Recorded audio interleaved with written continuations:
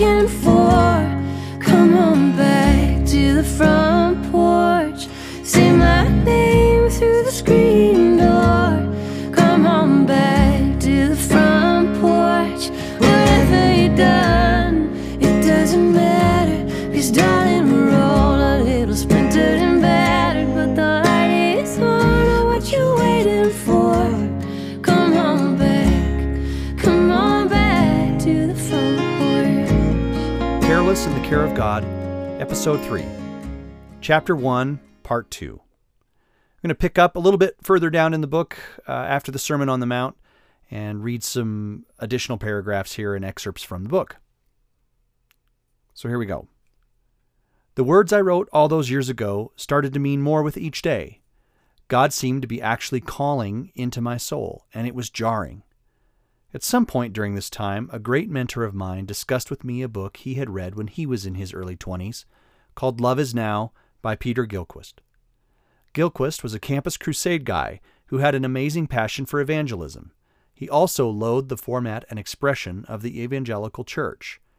He ended up on a long journey to orthodoxy later in life. One morning, while I was at school in Canada, I found his book in the library, grabbed it, and spent the rest of the day engrossed in the words on the page. I couldn't put it down. It was like drinking a fresh cup of water, enriching and comforting. The words on the pages spoke to the internal battle I had faced. I knew I wasn't much of a man. I was filled with failure and struggle. I wasn't really religious. I hated all the pretense and falsity of the Christian experience. I knew most mornings I struggled just to overcome my depression and get out of bed. No amount of immersion in the Bible had fixed that for me. I prayed to empty walls in my basement apartment and heard nothing like the answers my peers said they had received. Most of my adult faith has felt like I was walking through a surreal world after taking an unfathomable dose of crazy pills. All the people around me seemed to have this deep connection with God, and regardless of how I tried to correct myself, nothing changed. I didn't have transformational conversations with heaven, and no amount of theology was changing that. Gilchrist's book was revelational to me. His was the first book I had read that spoke genuinely about the love of God in a profound way, like a hammer smashing crystal. His book said that all of this Jesus story was pointing to a God who loved me, who actually took interest in me and wanted the best for me. About a judgmental God was an abject lie. My favorite concept in the book was a mental picture Gilchrist painted depicting the scene at the cross. It was near the end of the crucifixion, and Gilchrist sarcastically described humanity, personified at the foot of the cross, busy in an effort to fix itself. As Jesus breathed his last, humanity held up a finger to Jesus as if to say, "Just a second, I'm over here helping you out." The arrogance and blindness of this notion seemed so insulting, but it codified an important idea for me. My efforts here on earth were never going to change the salvation story Jesus wanted for all of humanity. In my life, I've come to believe that not only are my efforts to add to the salvation story a futile endeavor, but in the end, they seem insulting to God. He has already accomplished this amazing task. The words, "it is finished," actually means "it is finished" to me. I'm not a work in progress as it relates to salvation. Jesus and his efforts mattered. If he really did come to live the life he did, sinless and full of grace, being subjected to murder, raising from the dead, and ascending into heaven, any efforts I make toward earning my way into a chosen people seem like flapping my wings inside of an airplane. Silly and rather insulting. Gilchrist's book was, and still is, one of my favorite reads of all time. It's this funky book from the kind of early 70s. It's got a paisley cover on it. You can find it on Amazon and used bookstore sales. It was one of those books that when I found it in the library and then went over to the coffee shop and started reading it, I sat all day and read the whole thing in one sitting. It was a gorgeous book. It was beautiful. It was saying something to me that I hadn't really quite ever understood. I'd become a Christian at a young age and then sort of worked my way through time at the church and youth groups and different things, and then went to college and went into Fellowship of Christian Athletes, and then eventually kind of felt like I needed to go to a Bible college, and I did all that, and all the way along I kept hoping that somewhere in this would be this transformational place where God would be really revelational to me, and I would feel Him in everything that I did, and that I would, when I would pray or talk to Him, that it would just feel really real, and then what I was asking for would sort of happen. What I realized was what I was looking for was the genie from Aladdin. I kept hoping that He'd grant some wishes and get some things done and listen to my lamentations as a person who was sort of struggling with depression and frustration. I was living thousands of miles away from my home in Canada. I was enjoying my time. I was meeting great friends, but I was also very lost in what it meant to be a 21-year-old person, far away from home, with not a great concept of what God actually thought of me.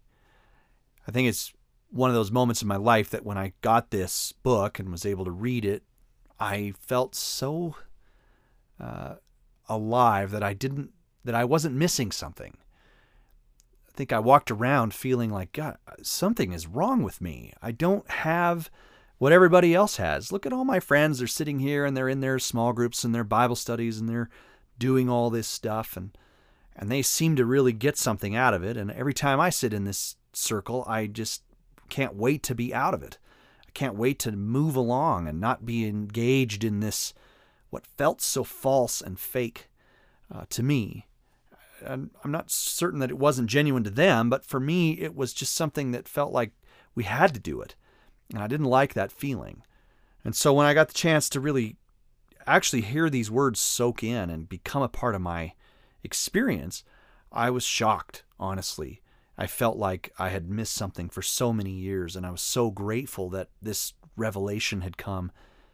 And from that point on, honestly, I really felt like there were lots of moments where I was moving further and further into the direction of knowing that God's grace was enough to cover all the things that were actually happening in my life. Some of my preconceived notions about what my behaviors needed to be like, what I needed to do in order to please God, started to really change. I started to wonder if it was really about that, or if that was really about me trying to be something else. I think it really starts with the concept of what I think of me in relationship to the God of the universe. And yeah, there's all sorts of concepts about a holy God, and something that if you were to have walked into the Holy of Holies, your face would sort of melt off and the Raiders of the Lost Ark stuff would happen. But so I lived kind of in that space, in a lot of fear, in a lot of trembling of what God might be. And when I actually realized the Jesus story isn't anything like that, and that it isn't this long litany of things that you need to do in addition to what God has done, I started to actually warm up to the idea that Jesus was real and that God was actually a real experience to be had in this world. That as we live life out here on earth, here's actually something of heaven that has transformational power. And I think it's really something that we as believers, we need to own and embrace. That God has something for us more than just whether or not we get to live a behavioralist life. I think it's so kind of phony to think that He would do all of this stuff. To have this long history of His desperation to be in relationship with the fallen world and fallen creation, people of free will that are wrestling with who He is, gets through all of that and all the lineage and David and the prophets and here we are at Jesus in the New Testament. It becomes harder and harder for me to visualize a God that also says, we went through all this effort, get to the end of this, and congratulations, here's 85,000 more things you need to do for me to feel like we're satisfied in this relationship. I think God is truly standing there at the end of this crescendo into the crucifixion and resurrection of Jesus, and He gets the crescendo and says, okay, it really is finished. And I when I finally embraced that as a believer, the world opened up to me.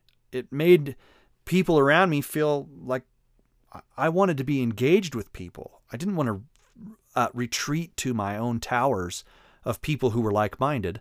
I actually wanted to go out into the world and explain to them what had actually happened to me, that this goodness and grace had been given to me. I was really thrilled about it, actually. I wasn't just saying it because that's what all my friends in Bible college were saying. I actually wanted to say it because it really mattered. I wanted to write music about God's goodness to me. I didn't want to write songs about preaching and how specific little nuggets of scripture could relate to me behaving better. I didn't want to do any of that. I actually wanted to go out and talk to people and say, do you realize what a great, wonderful God we actually can come to know and understand and live with? That's really different than religion, which always seems to channel you into this space of behavioralism. There's lots of reasons for that. There's lots of reasons why it happens. I always say chaos has it has nowhere to go but to degenerate into organization. You can't have spontaneity without it degenerating into somebody wanting to put it into a spreadsheet and tell you how to make it work. Organizations and systems and all of those things that we love to operate in the Western mind. It seems to me that God's much more chaotic than that. If he sort of is this, there's a Rich Mullins song, and I love this. I love the line, the reckless raging fury they call the love of God. I think that's just such a beautiful image of who he actually is. Like, this is the entity and the being and the person all wrapped up into this wild concept I can't even get my head around, who through the sun and the stars and the moon and the earth and drew the Grand Canyon with his finger in an instant and decided what to name the fish or how to create the fish and what kind of fish should be in the ocean. All of that is just unfathomable to me, that was a possibility in the creativity of God, in this sort of raging fury that's reckless and unabandoned. And we, on the other side of it, wanted to turn it into something much more specific. We love the idea of turning something like that into something we can control and understand and have order and organization to. And when we can do that, we can make God just small enough that he might be controllable. And I think as we kind of explore this whole thing, the beauty of what grace did for me was to make me say, I don't actually want any of that. I don't want that small God. I actually want the God that is the reckless raging fury that I don't understand and can't control and have really nothing but awe, inspiration, relationship with. I just want to stand in awe truly of this God that's done incredible stuff. So that's a little segment from chapter 1. We'll continue with this. I hope these are helpful for anybody that's listening. It's probably just me listening on my own stuff to hear myself talk, but that's okay too. We'll be back with more episodes in a few days. I'm going to try to do these every couple of days. So thanks for listening, and I hope you enjoyed this one. And if you have any questions or comments, please visit carelessinthecare.com, and you can chat with us and email us, and we'd love to hear from you. Thanks.